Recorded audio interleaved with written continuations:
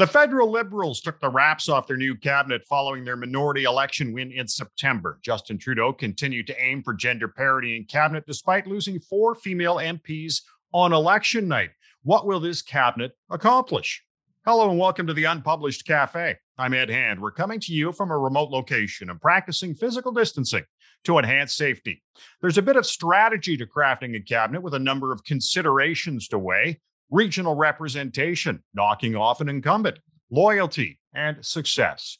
It's not an easy thing to do when you know some egos will be bruised. The purpose, though, is to create a team to accomplish your goals. And there's a number of faces in new portfolios and some that were head scratchers. Our Unpublished.vote question asks you, which cabinet minister do you feel will be the first to be shuffled out of their portfolio? Melanie Joly in Foreign Affairs, Anita Anand in Defense, Stephen Guilbeault in Environment, Jean-Yves Duclos in Health, Patty Hajdu in Indigenous Affairs, or other. You can log on and vote right now at Unpublished.vote and have your voice heard. Coming up on the Unpublished Cafe, we'll take a look at the bench strength of this cabinet and where it may succeed or fail. And starting us off, Nelson Wiseman is the Director of Canadian Studies as well as Professor of Political Science at the University of Toronto. And Nelson, 39 members of this cabinet. Does the size of the cabinet indicate big plans for a government? No, not necessarily. Size of the cabinet is usually a function of, as you suggested, stroking the number of egos and taking a number of factors into account. Brian Mulroney had, I think, a cabinet of 40, and maybe Harper got to that point as well. Actually, as the cabinets have gotten larger, the full cabinet has become less likely to meet, and the operations of cabinet are more and more being conducted in committees of cabinet, as well as in a central committee, often called the Priorities and Planning Committee, of the usually chaired by the Prime Minister. So I don't think I think the cabinet is too large, and I think some of these portfolios I really wonder about. New ones were created, some were done away with. Like now we've got a regional agency for the Pacific region. Why we need that, I'm not sure. Why we need these various regional agencies, I'm not sure. Once upon a time, we had a minister for regional development. Now we've got these agencies for Southern Ontario, Northern Ontario, the Pacific, the West, the Atlantic, Quebec. What's next? On the other hand, it's interesting to see a portfolio that got dropped, which I think many others couldn't figure out what its job was. And that was, we had a minister responsible for middle-class prosperity, which Trudeau kept beating that drum in 2015 and 2019. So what does it mean? That the middle class is now prosperous and has arrived? You tell me. Yeah, good question. Good question.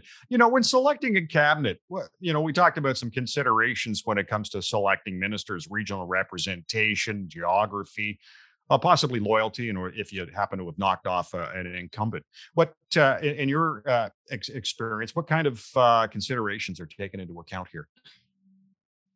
I think it varies. And, I don't know the relationship between the Prime Minister at a personal level and his cabinet ministers. I should say, in addition to region and gender, in the last 30 years or so, certainly in the last 15, 20 years, you've also got to take into account diversity. So you've got visible minorities in cabinets in a way that once upon a time, they just simply couldn't be in cabinet. For example, we never had a Ukrainian cabinet minister until 1957. We never had a Jewish cabinet minister until 1969. Now, I don't think it would be considered acceptable not to have someone from a racialized minority in a cabinet. So you can see there are all kinds of factors that go into play, as well as, okay, you need regional representation, but who is it that got elected in that region? So often, if only one person got elected there, you're stuck with that person, no matter how incompetent you might perceive them to be. Now, the other thing if I may say about cabinet, is I think much more significant than the cabinet selection are the selection of people around Trudeau in the Prime Minister's office. Because what is developed is that they are the eyes, ears, and nose of the government, of the Prime Minister. And you can be a cabinet minister. Once upon a time, you had easy access to the prime minister.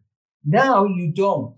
Maybe 2 or 3 cabinet ministers do, but it's a very telling story that when Stéphane Dion was a minister of foreign affairs, he and Trudeau were on the plane together one day, and he tried to approach Trudeau, and he was kept by Trudeau's guard from talking to him. I think they only had one conversation, one-on-one. And the same thing happened under the Harper government. So these are people that often aren't reported about, but they are the guards for the prime minister. And we saw that in the SNC-Lavalin scandal, that the people in the prime minister's office were much more important than the minister involved. And we also saw that in the sexual misconduct scandals around the Defense Department. What did the Minister of Defense do? He said, I don't want to hear about it. And he ran off to the Prime Minister's office and passed the ball to them. Mandate letters now come out for the ministers. They've probably already been issued. And I've read them in the past. They always say stay away from conflict of interest. And we've seen that the Prime Ministers had many conflicts of interest. But those mandate letters don't say, come running to me with the problem. But that's actually what the directions are. And one of the reasons this has happened is because once upon a time, ministers selected their own staffs, and they had big input into who their deputy ministers would be. What has evolved over the past 20 years or so, we now have something called chiefs of staff. We just used to have an executive assistant. We still have those, but the chiefs of staff are appointed by the prime minister's office, and that's who they report to. And their job is to keep their eye on the minister and deliver on the prime minister's agenda rather than on the minister's wishes, although often they're congruent. We talked about regional representation, and when you look at this cabinet, 1/4, a full 25% of the positions go to Quebec. What's that tell you? That a quarter of the positions are from Quebec? Mm-hmm. Quebec makes up 23% of the country. And also, Trudeau's base is in Quebec. And without Quebec, I don't think they would have even won a minority government. So I don't attribute that much to it. There have been complaints by people like Lloyd Axworthy about underrepresentation from the prairies. But then, how many seats do they win there? They don't have any in Saskatchewan. They've only won 2 in Alberta. One of the MPs that got elected sort of been discredited. In fact, there's an investigation into whether he broke the law about taking somebody else's sign. Manitoba doesn't have many seats, so they only get 1 cabinet minister, although I think there are at least 3 or 4 MPs from there. So I don't attribute much to that. I think the Maritimes did well, but I'm not sure it matters. Again, it really comes, think about the last cabinet.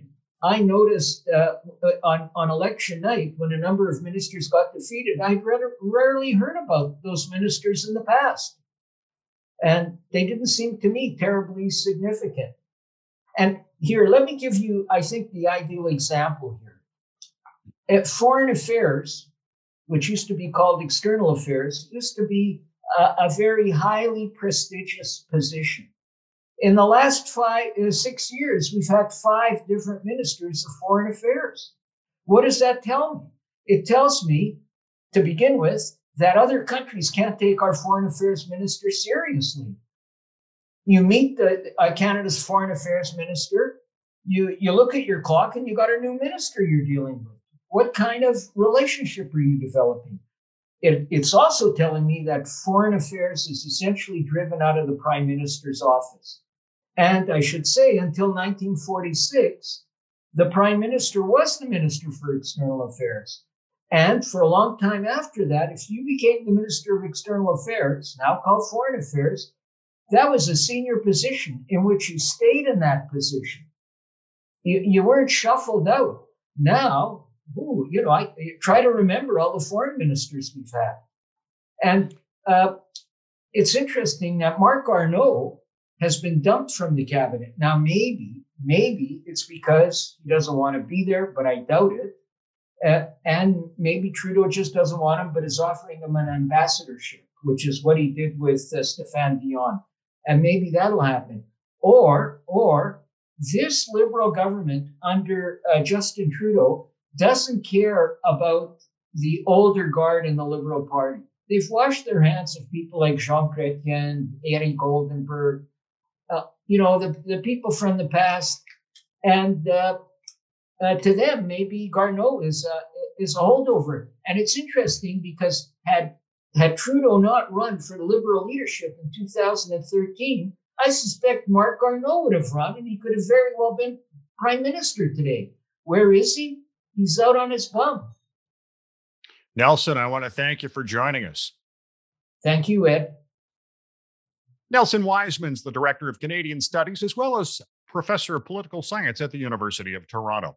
There were a number of eyebrows lifted when this cabinet was announced, whether it's a reward for a job well done or blind loyalty. We'll take a look at a few with Laurie Turnbull, Director at the School of Public Administration at Dalhousie University, and Laurie, Melanie Joly in Foreign Affairs.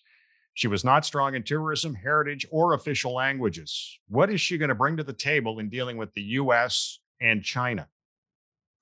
Yeah, if there was one surprise appointment in the cabinet, I think it was probably this one. I think people were surprised to see her move to that portfolio. And as you say, she had some struggles in the other portfolios that she's held up until now, but clearly the prime minister has some trust in her. I think I wouldn't be surprised, actually, if we saw him very close to this file. And I don't say that in a way that I'm intending to undermine her or suggest that she's not up to it, because I firmly believe in people learning, and you know what, let's see what she can do with it.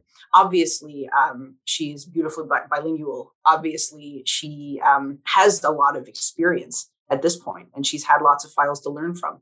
I think the rotating door of foreign affairs ministers is drawing some concern, particularly from people who spend a lot of time thinking about this, and that it could possibly cause destabilization in the department on the files themselves. But we will see. Very challenging in terms of Canada's relationship with the U.S., with China, how we're going to dig in on the climate change side. Yeah. Anita Anand, very strong in procurement for vaccines during the pandemic, and she gets the tough portfolio of defense. And a former decorated soldier unable to change the culture there. Are the fresh eyes and the distance from the military needed to clean it up?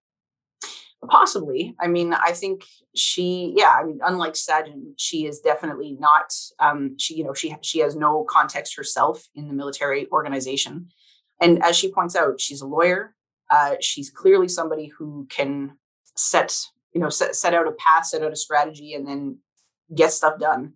And so I can certainly see the wisdom of the appointment here. I also think she's a very strong communicator. And this is a difficult file to communicate on, because you're really talking about organizational change, about an organization that is very inward looking and tends not to want to look outward or be accountable outward at all. And so sometimes even trying to explain what's going on is a really, really difficult thing. And so because she's such a clear communicator, I think she's got a leg up in the file.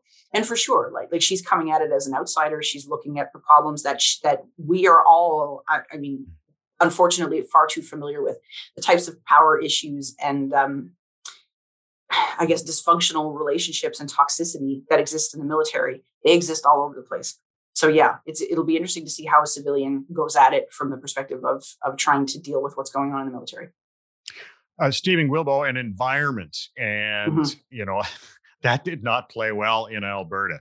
Do you expect it's going to continue to not play well in Alberta? Oh, definitely. This is very useful to Jason Kenney to try to make the argument that the prime minister is making an appointment that's detrimental to national unity, to the oil and gas industry. I mean, I think it's too early to tell what this appointment means. It's interesting to me that not only did he appoint Guilbeault to environment, but he also moved Wilkinson, the former environment minister, into natural resources. So there is an environmental climate change team here. It's not just about any single minister or any single portfolio. Guilbeault himself is, regardless of what his history is and what his personal preferences are, no minister is able to pull the cabinet in a way that the cabinet doesn't want to go, right? I guess maybe unless that's the prime minister, but that's a whole different thing. The fact that Guilbeault has strong feelings and not just strong feelings, he has a deep personal and professional commitment on this file. It depends on whether this is a sign from the Prime Minister that his appointment means that the government is turning in a different direction. And it could mean that. It's just too early to tell. But the idea that, Guilbeault is going to go in and somehow change the oil and gas industry on his own is not going to happen. Now, we've talked about some faces that are in. Let's talk about one that's out, Marc Garneau, former Minister of Foreign Affairs. And a lot of people surprised that an elder statesman would be bounced out of cabinet. What do you think? Yeah, I wonder if I guess I didn't necessarily see it automatically as a bounce out. It's possible that it's going to be something else for him. And so perhaps going from his previous portfolio in foreign affairs, does it make sense for him to step into a diplomatic post? And again, kind of too early to tell there. But the other thing is, if the Prime Minister is going to make a gender balanced cabinet and he's going to cover off the types of things that he has to cover off, and he's going to have some people coming in from the newly elected crowd, somebody had to step aside, right? He can't just keep growing, a bigger cabinet, even though it is bigger this time. You start to get a bit out of control in terms of numbers if you're keeping everybody and then adding new people in. And so I think there had to be a few faces that didn't come back around, and Garneau was one. We've talked about faces, but portfolios. The middle class prosperity portfolio is gone. What message does that send to Canadians? I don't know that it sends a particularly critical one in terms of a shift in anything the government's really doing, or maybe it does. Again, too early to tell. I always saw that middle class appointment, that portfolio was more of a political signal than anything else. It was about the government being able to put something up there on the cabinet, on the cabinet roster that was a pledge to its commitment to growing the middle class. But that was pre-COVID. I don't think the government has abandoned its commitment to growing the middle class, but I think the messaging now is more about climate change, reconciliation. And so while that goal remains there, I think they're expressing it differently. And so we'll see whether an expression around growing the middle class, how does that affect your housing policy? How does it affect your long-term care policy? Because that's, I think, when you really talk about what does it mean to be middle class, yeah, that's fine to put, a kind of middle class up there and, to float around, but how does that affect the operation of policy? Laurie, I want to thank you for joining us. Thank you, too. Thanks for having me on. Laurie Turnbull is the director at the School of Public Administration at Dalhousie University. When it comes to devising a federal cabinet, regional distribution is a key consideration. Tasha Carradine is a public policy analyst and political commentator, and she joins us now. And Tasha, you feel the size of this cabinet indicates this is about big government. How so? Yes, well, it's not just the size, but the way that the cabinet seats were allocated. You've got some players like Chrystia Freeland, François Philippe Champagne, who are in key positions economically at both finance and industry, which we know is, the focus, I think, of this government going forward on affordability. Chrystia Freeland being a very progressive liberal. You also have economic development ministries in all other regions of the country, each of them getting their own ministry, including, interestingly, Harjit Sajjan, still in cabinet. We can talk about that too. Oh, we will. And also a new Ministry of Housing with Ahmed Hassan, who also very progressive minister. A lot of money going to be flowing out the door there. I think it speaks to the idea of both interventionism on the government and also consolidating political gain and looking toward the next election, which for minority government, if they're there for a couple of years, that's usually pretty long. So, but when Stephen Harper was around, he was not about big government, but his cabinet was pretty well the same size. Yeah, it's not so much the size. I mean, 38 ministers in this one. It's more to me the way that they've who they've put where. I mean, there's been, of course, always the issue of gender parity that was affecting a lot of Trudeau's choices too. But you see a lot of attention being paid to Quebec in this cabinet, and not simply, the number of seats, but you've got some big players like Mélanie Joly, who's got foreign affairs. You've got Champagne, as I mentioned. You have in health, you have, and his name's escaping me now, of course, as I'm sitting Jean-Yves here. Duclos. Jean-Yves Duclos. Thank you very much. That's going to be a big focus as well. So you got some heavy hitters in the cabinet from there. And you also have women in big positions of power. Of course, Anita Anand at Defense. Christopher Freeland at finance, and the aforementioned Jolie, sort of a trifecta of ministries that are seen as frontline ministries. So Trudeau's really playing politically to a lot of groups, I think, that he really wants to make sure are on side next to him around. But again, also he's got it. We also have to look at who's not there. Garneau is out. You've also got Jim Carr, who's out. Two considered blue liberals. So again, the blue liberal wing of the party is grumbling a bit, apparently, because they feel that they haven't really been represented in this new cabinet. Now, you had brought up Quebec, and the province gets 1/4 of the portfolios. The North is shut out, and that's not going to play very well in Alberta, is it? No, I mean, Alberta is not also happy about Stephen Guilbeault, another Quebecer, who's got the environment ministry. Minister Wilkinson goes to resources, and sort of this combination is seen as a bit of a stick in the eye to Jason Kenney, who's already complained about it. Says, this is clearly a very progressive view, and I'm not surprised considering COP26 is coming up, and Trudeau wants to have a strong presence there, a strong delegation, to send a strong message. But you also have Randy Boissonnault, who got cabinet seat for tourism, which is now his own standalone ministry as well. And I think that's partly a nod to the victory also of Amarjeet Sohi as mayor of Edmonton. I think the Liberals are looking at the changing demographics also of Edmonton and also Calgary, but more Edmonton, and saying, hey, maybe there's some opportunity for us next time around here too. Tide's turning against Jason Kenney provincially. A lot of people don't think he'll be premier next time. So they may want to capitalize on that. You brought up Randy Boissonnault at tourism, and obviously he lost in 2019, came back and won in 2021. Mm-hmm. Getting an Albertan is a standalone ministry. Does that placate Alberta at all? Maybe the thinking is that it will balance out the Guilbeault-Wilkinson situation. I'm not sure if it will, but I think it plays to a different constituency. I think that the Liberals think that there is a constituency, a more progressive constituency in Alberta that they might be able to tap, or a constituency that's frustrated with the way the provincial government's performed on COVID. I think a lot of people, and I know a lot of Conservatives, were very turned off with the way that it's been handled. That some Conservatives may go off to, whatever other Wexit, say Brexit, but Wexit type initiative comes along. But I think it's the moderates, it's the center rights who would be most apt to be Trudeau's audience here. And they certainly would not go to a protest party of any kind. Yeah, you brought up Stephen Guilbeault, and environment didn't go well in that province. And is that a reflection of his environmental activism in the past, or the fact that, he couldn't get C10 completed? Well, I think maybe a bit of both. I think that Guilbeault's activism is really the primary thing. I mean, he co-founded Équiterre in Quebec. He worked for Greenpeace. He's always been pushing the envelope, and in fact, so much so that people said, "Oh, he won't get the job because he's too far to that end. He's gone too far, to stick it in the eye of the oil companies and the oil patch." I think, it's Guilbeault's dream job.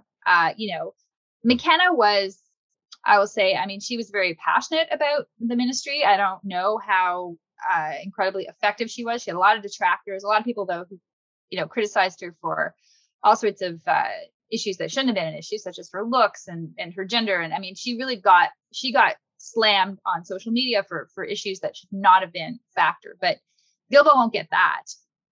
But he will get attacked, I think, for the idea that, this government's not going to recognize that we do need resource development going forward if we're going to pull ourselves out of the pandemic. And that includes oil and gas. Now, you brought up Harjit Sajjan back at the beginning. I'm going to say him, Patty Hajdu, and Carolyn Bennett all stay in cabinet, different positions. Mm-hmm. What does that tell you? Well, yeah, there's some continuity, though they were demoted, all of them. I think that, the fact that Duclos goes to health, Hajdu, the pandemic was not an easy time for any health minister, but I think the sense was that something had to change there. But getting rid of her, again, there's the parity issue for female cabinet ministers. So Bennett and Hajdu are both women. You get rid of them, you have this issue again of gender parity. Who do you put there? I think with Sajjan, it was an issue of regional representation and also ethnic or cultural representation. Trudeau's cabinet on that score could be more diverse than it is. There's been quite a few people who pointed out that Greg Fergus, for example, who is a Black member of Parliament for a riding in Quebec, very close to the Ontario border.